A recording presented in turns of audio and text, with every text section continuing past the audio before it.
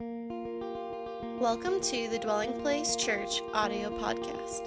Thank you so much for tuning in to this week's message. We pray God speaks to you today through this message and through His Word. For more information about our church, be sure to visit us on the web at dwellingplacemovement.org. Now, it's time to listen to this week's message. We are in the series Lights. An honor to be able to, on this week number 3, communicate what God has put in my heart for this community. That said, I want to read 3 passages of Scripture up front, 2 from the Old Testament, 1 from the book of Matthew. Isaiah chapter 9, beginning in verse 6. For unto us a child is born, unto us a son is given. And the government will be upon his shoulder, and his name will be called Wonderful, Counselor, Mighty God, Everlasting Father, Prince of Peace. The second passage from the Old Testament is Micah chapter 5, beginning in verse 2.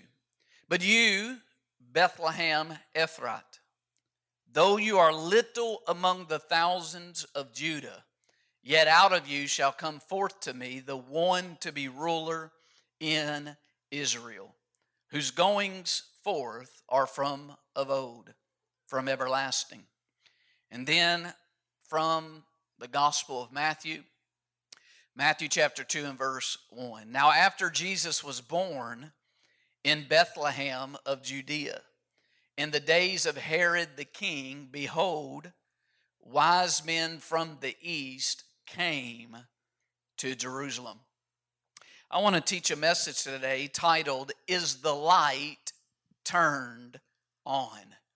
Is the light turned on? Let me pray.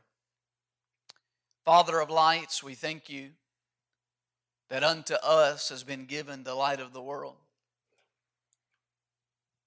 That the Son has been given, and through him understanding light has been given. And we ask, Holy Spirit, that you would enlighten our hearts and our minds, that we would know what is the hope of our calling, the greatness of your power at work in us who believe, and your glorious riches in us the saints. I yield to you, Holy Spirit. Make much of Jesus. We thank you, Lord, you continue to build your church and the gates of hell will not prevail. In Jesus' name, amen. So did you notice if the light was on this morning? If the light on the sign was turned on when you drove past it this morning? Now some of you maybe came a different way, but there are many of you that drove past it this morning. You say, Pastor Chad, what are you talking about? I'm talking about the Krispy Kreme donut sign. The Krispy Kreme donut sign. Because if the light is on, there's fresh donuts, hot and ready. How do you know when there are fresh donuts? When the light is on. What's cool about our Krispy Kreme, I say our, like our churches, because it's on our highway in our city, but our Krispy Kreme, what's cool about ours is they not only have a sign there on the curb that they turn the light on when they're hot and ready now, then they have a light hanging in the window, but what I really like is they have a billboard above the entire store that has a light on. I mean, if you miss one of those lights, then you're the issue, not the lights. Well, when I came in this morning, all 3 lights were on. It was a trifecta. I said, oh, we got to stop because they're hot and ready now. I'm not going to eat these 6 in front of you, but they were hot and ready. Let me say it this way. How do you know when there's fresh bread in the house, when the light is on.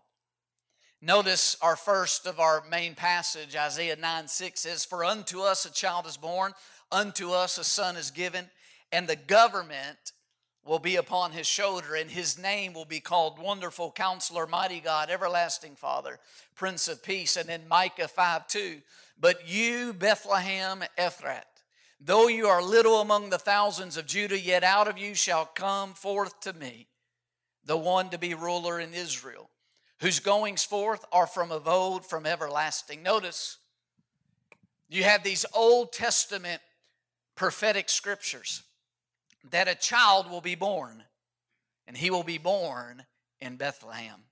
It was a prophetic promise. It was a promise because God said, "I'm going to do something." But it was also a prophecy because there was a matter of divine timing foretold regarding the promise. It wasn't just a promise, it was a prophetic promise, meaning there was a set time that God had for the promise to be fulfilled and come to pass. If you're not familiar with the story of Scripture or these prophecies or the town of Bethlehem, let me give you some backstory. Bethlehem was a city in Judah, and it was the birthplace of a person in Scripture called David. Now, if you're not familiar with this David that I'm going to speak about for a moment, David was the son of a man named Jesse. And David also became king of Israel. David also was the father of Solomon, who was the wisest man ever to live other than the Son of God upon the earth, who God used to build the temple according to the plans given by the Holy Spirit. In fact, speaking of David, Scripture says in 1 Samuel 17:12, "Now David was the son of that Ephrathite of Bethlehem, Judah, whose name was Jesse, and who had 8 sons. And the man was old." I could imagine if you had 8 sons. "Advanced in years in the days of Saul." Notice it says David was the son of that Ephrathite of Bethlehem, Judah. Reminds me of the other passage, our main passage, Micah 5:2, where it said, "But you, Bethlehem Ephrath." See, listen, Bethlehem was Ephrath before it was Bethlehem. Bethlehem, the city of David, was known and called Ephrath before it was ever called Bethlehem. You say, why is that important? Well, listen, Ephrath means ash heap, place of fruitfulness. Things that make you go, Ash heap, place of fruitfulness. The first place Ephrath is ever mentioned in Scripture is Genesis 35:16. And in Genesis 35:16, the text says, "As they being Jacob and Rachel and their family, and they journeyed from Bethel, and there was but a little way to come to Ephrath. And Rachel travailed, and she had hard labor." Right before this journey, Jacob has an encounter with the living God, Almighty, the Lord Almighty at Bethel.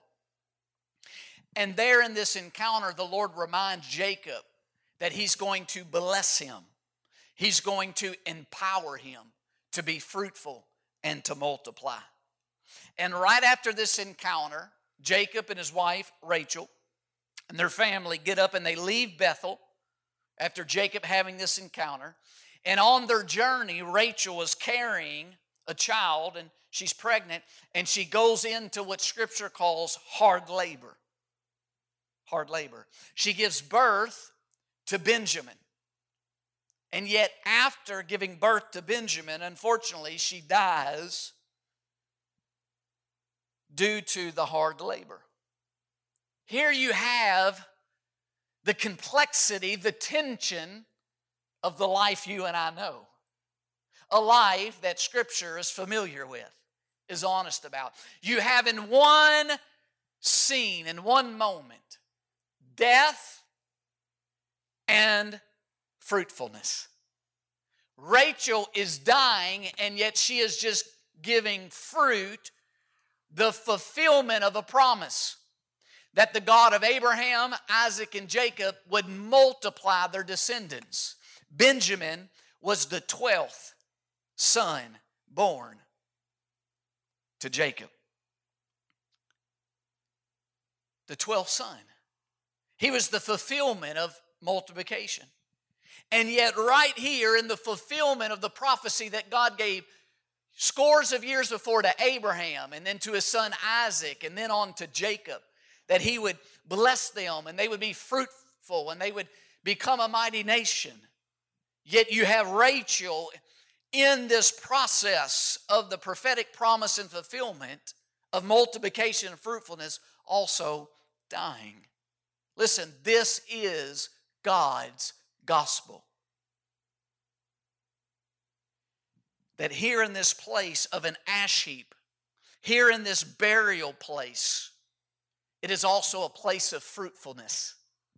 It is a place where prophetic promises are fulfilled. This is God's gospel. That God takes people from the ash heaps and He sits them as princesses and princes. That out of death comes multiplication. That God takes the ashes left from a circumstance and He brings fruitfulness out of it. This is the gospel of God. This is why Scripture speaks of this often. In fact, in 1 Samuel 2:8 says, God raises the poor from the dust and lifts the beggar from the ash heap to set them among princes, and make them inherit the throne of glory. For the pillars of the earth are the Lord's, and He has set the world upon them. Just like the psalmist says in Psalms 113:5, who is like the Lord our God, who dwells on high, who humbles Himself to behold the things that are in the heavens and in the earth. He raises the poor out of the dust, and He lifts the needy out of the ash heap, that He may seat him with princes, with the princes of His people. He grants the barren womb a home, like a joyful mother of children. Praise the Lord. Just like Isaiah 61:3, where it says that God will give them beauty for ashes, the oil of joy for mourning. This is the gospel of God.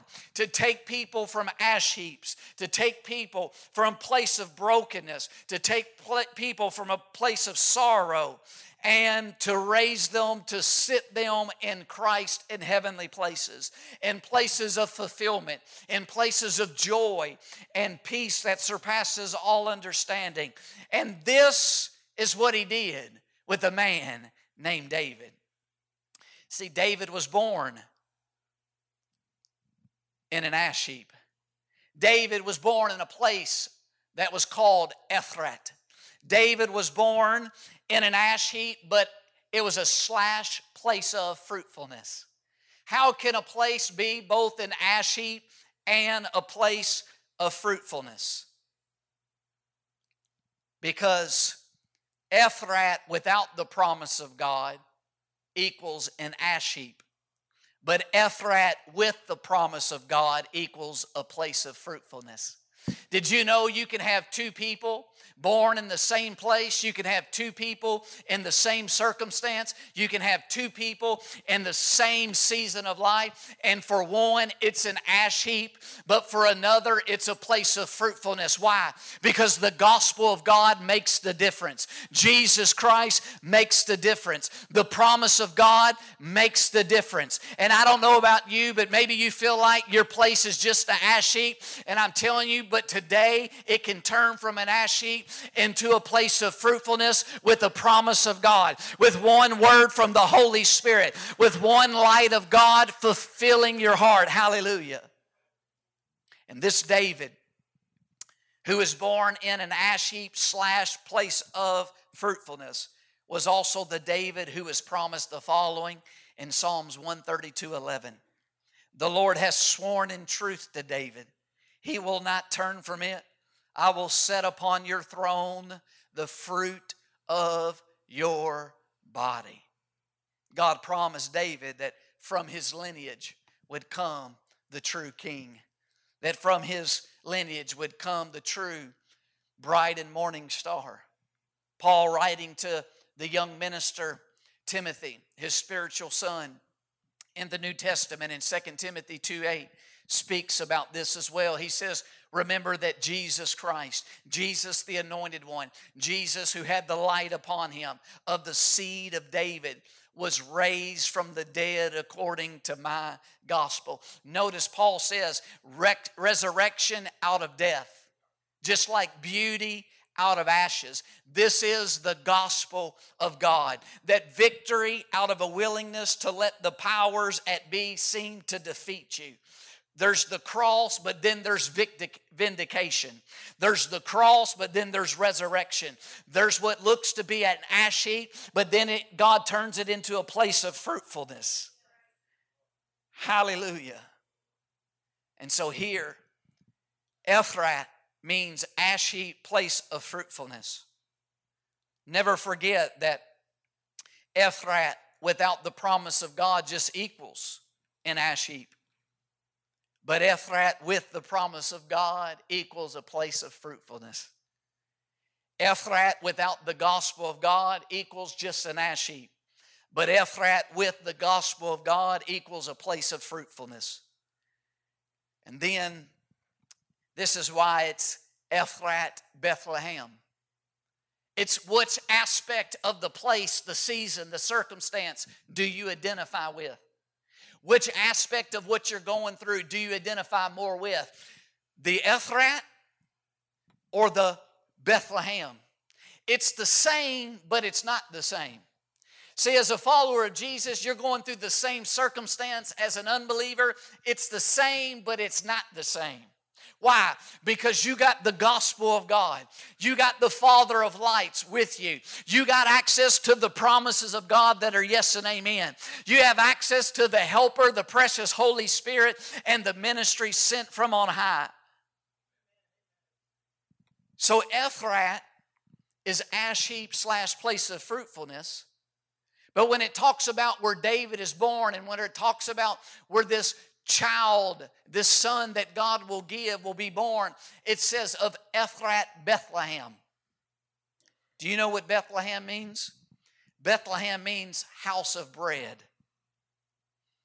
Bethlehem is what is referred to as the city of David because it's where he was born. David was born in the house of bread. And of this David who was born in Bethlehem, the house of bread, Scripture says in 1 Samuel 16:7, but the Lord said to Samuel, do not look at his appearance or at the height of his stature, because I have refused him. For the Lord does not see as man sees. For man looks at the outward appearance, watch this, but the Lord looks at the heart. God had sent the prophet Samuel to anoint the next king because he had rejected Saul from being prolonged in his kingship over the nation of Israel. And he sends Samuel to the house of Jesse, Jesse the Ephrati, Jesse in the place of the ash heap / place of fruitfulness. And Samuel begins to look at his sons, and he sees some of his sons and says, surely it's this one. Look at his stature. Look at how mighty he looks physically. And God speaks to the prophet and says, no, don't look at just the outward appearance. I'm looking at the heart. And the Lord leads him to anoint David. Speaking of David, Scripture says in 1 Samuel 13:14, but now your kingdom shall not continue. Talking about Saul, for the Lord has sought for himself, watch this, a man after his own heart. As the Lord has commanded him to be commander over his people, because you have not kept, Saul, what the Lord commanded you. David, who is anointed to be king, God says that he looks at the heart and he sees that David had a heart that was after his own heart. David had a heart that was in accordance with the heart that God had. What kind of heart was this? David valued God's presence. David found out that God's presence was also a type of bread. It's what Scripture calls the bread of his presence. David was given the task from his father Jesse to watch Jesse's sheep. And David, out in those fields, learned the value of the bread of God's presence. David out watching the father's sheep as he was alone. And you can talk to sheep, but they don't really talk back to you in your language. Took the family to a church in the area that does something that actually the church I grew up in did for years, called Walk Through Bethlehem. And as we were going through their facility that was decorated like the streets in the city of Bethlehem and Jerusalem, they had a sheep. And I came out of the restroom and was catching up to the group, and I turned back, and that sheep was looking at me, and it went, bah. I mean, it was staring right at me like, help me. They had it chained up, I mean, it was trying to talk to me, but it was a different language. David could be out there in those fields watching the sheep, and he could talk to the sheep, but they couldn't talk back to him in the same language. They could just bah. But David learned in those fields where it looked like he was alone, not to be alone, because he learned about the bread of God's presence. There in the field, away from his mother's cooking, he learned how to eat the daily bread of God's presence. He learned the value of the daily presence of God. Jesus, of the seed of David, would teach his disciples during the day of his ministry to pray to our Heavenly Father, give us this day our daily bread. Give us this day our daily awareness of the bread of your presence. See, the thing about presence is you have to be present to understand the value of someone's presence. You can't store up someone's presence for tomorrow. You can't store up someone's presence from yesterday. Presence is in the now. Just like if you want hot, ready donuts, the light's got to be on. Likewise, David knew the value of the bread of God's presence daily. This is why Scripture says he was a man after God's heart. The question then you and I need to ask is, what was and what is God's heart? Here it is. You ready? God's heart is a heart to dwell with his people. God's heart is a heart to dwell with his people. And so when God looked to anoint the next king who would replace Saul, he was looking for one who was after his heart. He was looking for one who had a heart for his presence, for his daily presence. In Psalm 132:1, this is what's called a song or a psalm of ascent. They would sing it and rehearse it as they went up into the temple. Why is this important? Because the temple that would be built after David by David's son Solomon represented the bread of God's presence dwelling with his people. And David, because he had a heart for the presence of God, watch this, he didn't just want to encounter God's presence himself. He wanted more people to encounter God's daily presence. And so in Psalms 132:1, it rehearses this heart of David. It says, on the way to the temple, Lord, remember David and all his afflictions, how he swore to the Lord and vowed to the mighty one of Jacob, surely I will not go into the chamber of my house or go up to the comfort of my bed. I will not give sleep to my eyes or slumber to my eyelids until I find a place for the Lord, a dwelling place for the mighty one of Jacob. Behold, we heard of it in Ephratah. We found it in the fields of the woods. Let us go into his tabernacle. Let us worship at his footstool. What David is saying is that David, eventually he found the Ark of the Covenant. You remember, God instructed a man named Moses, who lived long before David, to make a replica of the heavenly pattern on earth, of God's holy dwelling, the place that he dwelled, the throne of God and of his presence. And he made the tabernacle of Moses, the tent of Moses. But during the time of David, the covenant, the Ark of the Covenant that had the 10 Commandments and the rod and the jar of manna, it had been forsaken.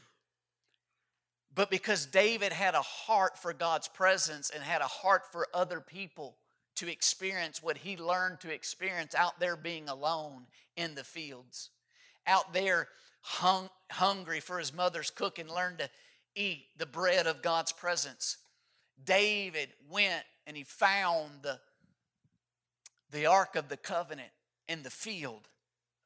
And he set up what was called David's tent, so that others could seek and eat the bread of the presence of God. David found a way. In fact, here not too long ago, archaeologists in Israel and Judea believe they found where David's tent was set up. See, being from America in the Western world and growing up in Kentucky and now living in Georgia for many years, I don't have really a concept to understand this, but in parts of the world where civilization lived longer as far as building cities and you know, the Americas, the people that lived before us, they were nomadic for the most part, right? They journeyed based on seasons, and indigenous people, but people of the East that had cities where they dwelt, what I don't understand, it's hard for me, is how they built cities upon cities over time. And so what they believe where David's tent was, it's deep within now the city of Bethlehem. To us, it's like a cave below a cave, because they built city on city. I don't get that. I don't understand how you build cities on cities, but they did it in Rome. They've done it in other places of older civilization. But David found a way to make the daily bread of God's presence available for more people through what was called the tent of David. Then he longed to make this daily bread of God's presence available to more people. He desired to build a temple, but the Lord said, no. I've given you the plans by my Spirit for the temple, but it will be your son Solomon who builds it. Now, what am I saying? I'm saying all of this because, listen, this is an important part of the history of God's gospel leading up to the birth of Jesus, leading up to the reality of what Christmas is, what Christmas is about. David is an important backstory of God's story and God's gospel. David, born in Ephrat, Bethlehem. David, a man after God's heart, to dwell with his people. David, who is promised that from his lineage Christ would be born. This brings us back to our main text, Isaiah 9 and verse 6. For unto us a child is born, unto us a son is given, and the government will be upon his shoulder. And his name will be called Wonderful Counselor, Mighty God, Everlasting Father, Prince of peace. And then Micah 5:2, but you, Bethlehem Ephratah, though you are little among the thousands of Judah, yet out of you shall come forth to me the one to be ruler in Israel, whose goings forth are from of old, from everlasting. See, David was a type. David was an example. David was a foreshadowing of the bread of God's presence being with us. See, listen, Jesus was the true bread from heaven.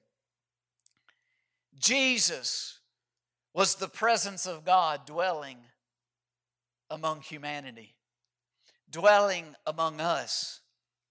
Jesus was the presence of God dwelling in the flesh, dwelling as a human amongst us. In fact, in the Gospel of John, John records Jesus' teaching and saying in John 6:33, he says, for the bread of God is he who comes down from heaven and gives life to the world.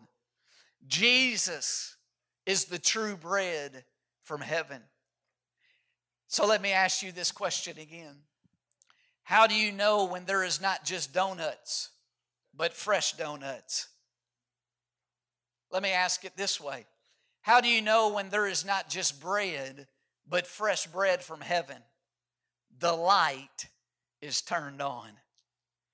And this is why in our last text in Matthew 2 and verse 1, we find this. Now after Jesus was born in Bethlehem of Judea in the days of Herod the king, behold, wise men from the east came to Jerusalem, saying, where is he who has been born King of the Jews?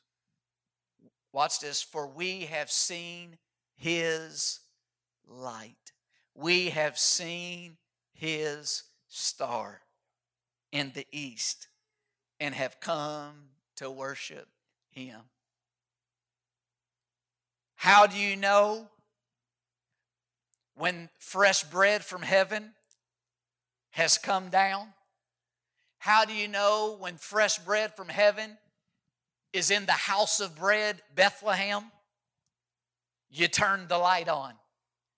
And the Father of lights turned on the light that there was fresh bread in the house of bread called Bethlehem. The Father of light, God Almighty, turned on the light called the Star of David in the house of bread, letting all humanity and everybody know that fresh bread was in the house of bread, that the fresh move of God was in the house of bread, that now God was amongst us, God was dwelling with us. How do you know when there's fresh donuts? Not just donuts, but fresh donuts. They turn the light on. How do you know when the fresh bread of God's presence is here on earth? You turn the light on. And the Father turned the light on. It's called the Star of David. And the wise men followed the light and came to the house of bread and saw the bread, the fulfillment of the bread of God's presence dwelling amongst us. For God so loved the world that he turned the light on. That fresh bread, the fresh move of God, the fresh covenant was at hand, was among us in the house of bread. In John 7:42 says, has not the scripture said that the Christ comes from the seed of David and from the town of Bethlehem, from the town of house of bread, where David was? This is interesting. This is many Jews at the time of Jesus, during the ministry of Jesus. And they got this right.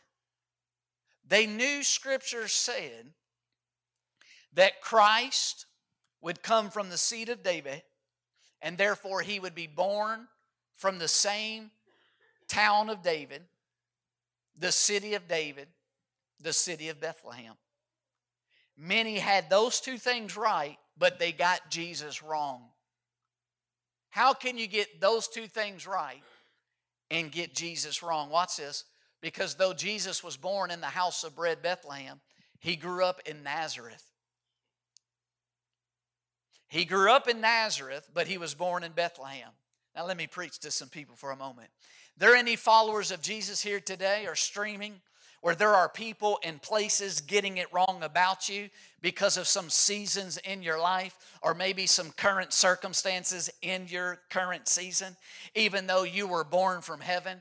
Is there any followers of Jesus where people are getting things wrong about you, even though you're born from heaven, you're a citizen of heaven, but they're getting it wrong because of current circumstances and current season in your life? You've been born in the kingdom of God, and yet some circumstances in current seasons don't seem to demonstrate the faithfulness or the favor or the light of God upon your life. But 1 John 3:9 says, whoever's been born of God, that means you or me. If we've been born of God, we won't continue in sin, for his seed remains in us, and we cannot continue in sin because we've been born of God. There might be some seasons where you got to grow in learning how to live out who God made you inwardly in Christ. There might be some growing seasons where you got to learn to live out or live in line with who you are in Christ, and yet you're still going to overcome because you've been born of God. As John says in 1 John 4:4, you are of God, little children, and have overcome them, because he who's in you is greater than he who's in the world. Notice he said, overcome them. Sometimes the them are certain seasons and situations. And yet you might have some current seasons and situations that don't seem to reflect the fact that you are favored. You're a child of God. You've been born from above. You're a citizen of the kingdom of God, that you're an overcomer, and yet you're still in Jesus going to overcome. Don't allow current seasons and circumstances and things that try to label you talk you out of the reality that you're an overcomer, born of God, and that your current circumstance and season doesn't dictate your tomorrow or your future seasons in Christ. Hallelujah. Hallelujah. The question for you and I and for this church, though, is the light turned on? Is the light turned on?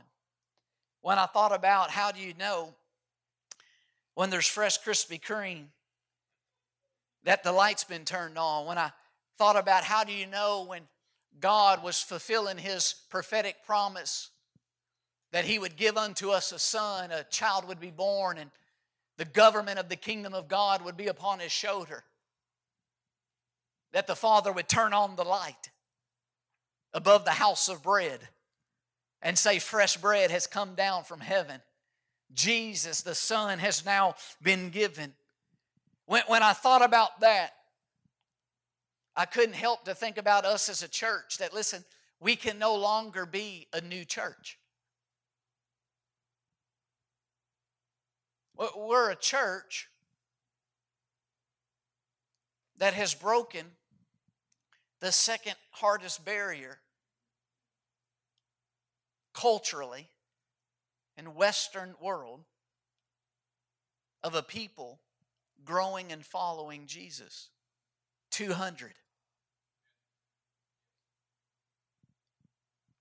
We're a group of followers of Jesus. That's what a church is. A group of called out people, of followers of Jesus, who gather locally together to follow Jesus. We're a church that's greater numerically now than 200. And we're a church now that's been in this facility around 6 years.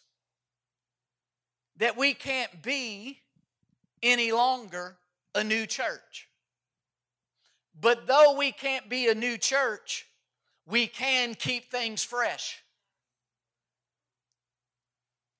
See, there are Krispy Kreme buildings that's been around for decades. And though the building can't be new, the donuts can still be made fresh and they can still turn the light on. And when I think of us as a church, though we can no longer be new, we can still turn the light on and keep things fresh. We can still be a place to turn the light on and have fresh encounters with the presence of Almighty God.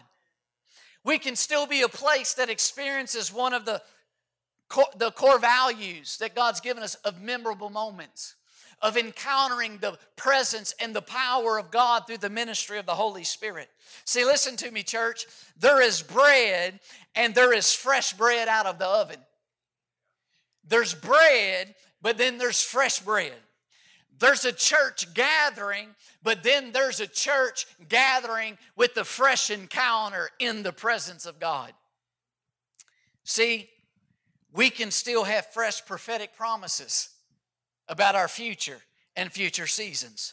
See, listen to me. There's scripture and there's a fresh word in due season.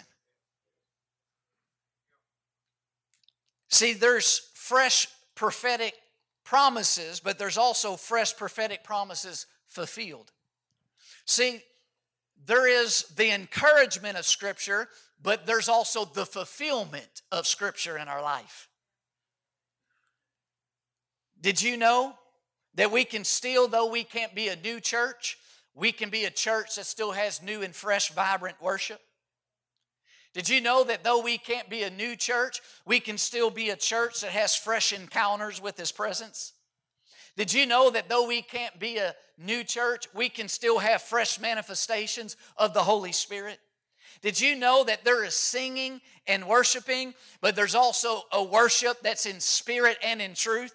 Like the psalmist said, sing unto the Lord a new song. Turn the light on and sing a fresh song.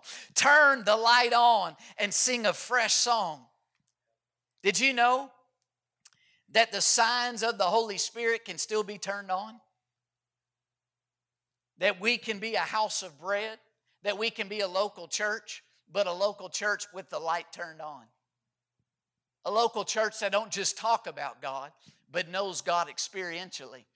A local church that don't just get encouraged by Scripture, but actually eat the substance and walk in the substance of what Scripture talks about. I'm talking about that we can be not just a house of bread, a dwelling place of God, but we can be a dwelling place of God with the light turned on, with a fresh move of God, with fresh fire in your heart, with fresh hunger and thirst for righteousness, with a fresh love for Jesus. Come on. Did you know that the anointing of God, the anointing means the lighting upon? When Jesus, who Acts 10 says was anointed by God, who went about doing good and healing all who were oppressed and sick of the devil, He was the Father turning the light on wherever Jesus went. That God more than cares, God's got the power to change. See, I got people that care about me in my life, but that don't mean they got the power to change what they care about regarding my life. But when Jesus went about, that was the Father turning on the light. That He doesn't just see and care about what you're going through. He's got the power to change it. He's got the power to heal hearts. He's got the power to take you from the ash heap and to lift you up and to set you in high places in Jesus Christ. That God doesn't just have the power to talk about promises. He's got the hand and power to fulfill the promises that He talks about. What I'm trying to say is that we can still be, though we can't be a new church, we can still be a church that does what Paul says and desire earnestly the ministry of the Holy Spirit. We can still be a church that intentionally turns the light on. When I think about, what about at your home? When I think about you in regards to your neighbors, that you still can intentionally turn the light on. What do you mean? If you now are a follower of Jesus, if you've been reconciled to God, then you're a house of bread. You're a house of Jesus. You're a temple of the Lord. You're a carrier of the bread of His presence. But people don't know that you're a carrier of His presence if you don't turn the light on. If Krispy Kreme didn't have the light on today, they would have missed out on some money. Because I would have said, well, they got donuts, but they ain't got fresh, hot now donuts. And you can be around your neighbors and be in your house, and you can be the house of bread and have the bread of Jesus in you, but they don't know that God's got fresh word for them, fresh encouragement for them, fresh care for them if you don't turn the light on? How can you turn the light on? Spend time with Him. Be intentional. Get in the light of Scripture. Get in the light of His presence. Spend time with Him. I'm reminded about in the book of Acts when they talk about His disciples. They said they noted how they had been with Jesus. They had been with Jesus. They were intentional. And because they'd been with Jesus, they turned the light on. Think about you at work and with your coworkers. If you're a house of bread, if you're carrying the bread of God, Jesus, then turn the light on. Be intentional. Be intentional to what? Allow them to taste and see that the Lord is good. But for them to taste and see, you got to be intentional. You got to turn the light on. You say, what does that look like? Listen, it looks like many ways of how the Lord would lead you. But I know of one general thing Scripture says to all of us regarding this. Paul said in Philippians 2:14 and 16, do all things without complaining and disputing. One way to turn the light on intentionally amongst co-workers is don't do what all of us as normal humans do. Don't live a life of complaining and murmuring and disputing. Let the only tongue tamer, Jesus, the Holy Spirit in you, tame that tongue. Let the taste of His presence within you stay on your tongue. If you remember His goodness, remember how He saved you, how He's with you. And just not complaining and murmuring like others. That alone is a way to turn the light on and to stand out. And that's what he goes on to say. He says that you may become blameless and harmless without fault in the midst of a crooked and perverse generation. Watch this. Whom you shine as lights in the world, holding fast to the word of life. Think about that. You got to be intentional. But you turn the light on, then you'll shine. You'll shine in the workplace. You'll shine right in the midst of that context. Come on, Jesse. I think about what about at your heart? What about in your heart? If God ultimately looks first at our heart, He looks at our inward life. Did you know you can be intentional to turn the light on in your heart? That maybe you're here today or maybe you're watching or streaming. Have you ever surrendered to Jesus being the Lord and light of your salvation?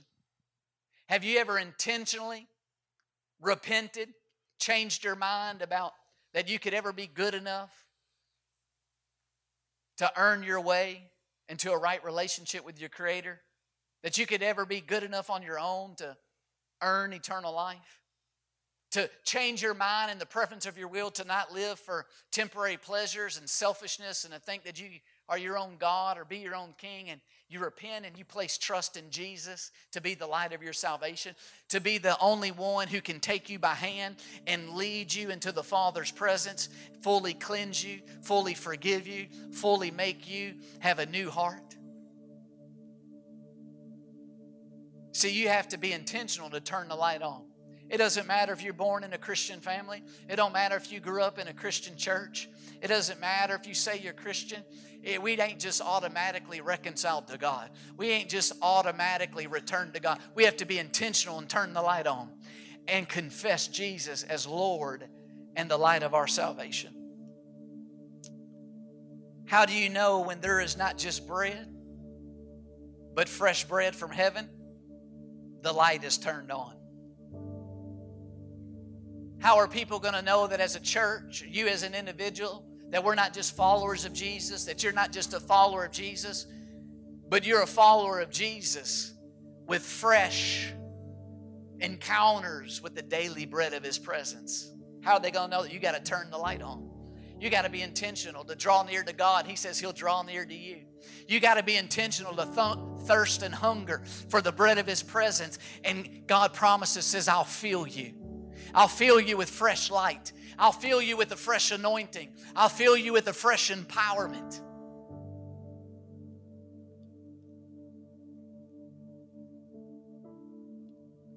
In that season, as we reflect in the Christmas season, when we look back, prophetic fulfillment, we see the Father of lights. He turned on the light.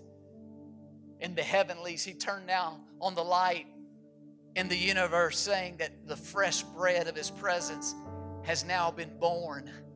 And unto us a son is given. He's the bread that would be broken, that would willingly lay down His life for all nations, all tongues and all tribes, all colors and all people.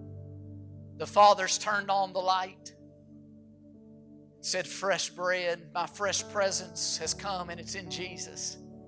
There's no other name, there's no other way to the Heavenly Father. There's no other entrance into the kingdom of God. There's no other way out of your sin and selfishness, shame and guilt than Jesus, the bread of God's presence. It's my prayer, not just for you individually, but for us corporately as a people, that we just wouldn't be a church, we wouldn't just be a dwelling place of God, but we would be a church and a dwelling place of God that intentionally would turn the light on. That there would be a fresh move of God in our heart. That there would be fresh praise in our mouth. That there would be a fresh working and wind of the Holy Spirit in our midst. That as we go out, we would shine as light in the midst of a perverse and crooked generation. Oh, maybe you're here today. Come on, band. You say, oh God, I want to turn the light on. As a house of bread, I want the light turned on, the bread of His presence, that people would know I've been with Jesus, that people would know that I've not just encountered Jesus in the past, but I'm encountering the bread of His presence in the present, that I've not just ate of Him 10 years ago, 15 years ago, a month ago, but I'm still tasting and seeing that the Lord is good. And because the Lord is good, I'm going to let the good praises overflow out of my heart unto Him. I'm going to stop the complaining and the murmuring, and I'm going to delight myself in the Lord. That this is going to be a place that says the light is on. There's fresh bread here. Are you hungry? Come and taste and see. Pastor Chad can't do it. Pastor Craig can't do it. No one else can do it. But Jesus, the bread from the Father from heaven, He still saves. He still delivers. He still restores. He still takes people from the ashes and sets them on the high places. He still takes people that were born in poverty and begins to propel them, that He would allow them to be a blessing. He takes people born in poor mentalities and gives them mentalities of Christ, victorious mentalities, overcoming mentalities, that out of Ephrat, of ash heap, He can turn it into a place of fruitfulness. Oh, hallelujah. You have now access to the promises of God. You have now access to the presence of God. Allow that circumstance and season to no longer stay an ash heap. Let God raise up out of it blessing. Let God raise up out of it promises of fulfillment, fruitfulness for His glory and for His name's sake. We serve an able God. Turn the light on. Thank you so much for listening to this week's message. If you would like more information about our church, be sure to visit us on the web at dwellingplacemovement.org.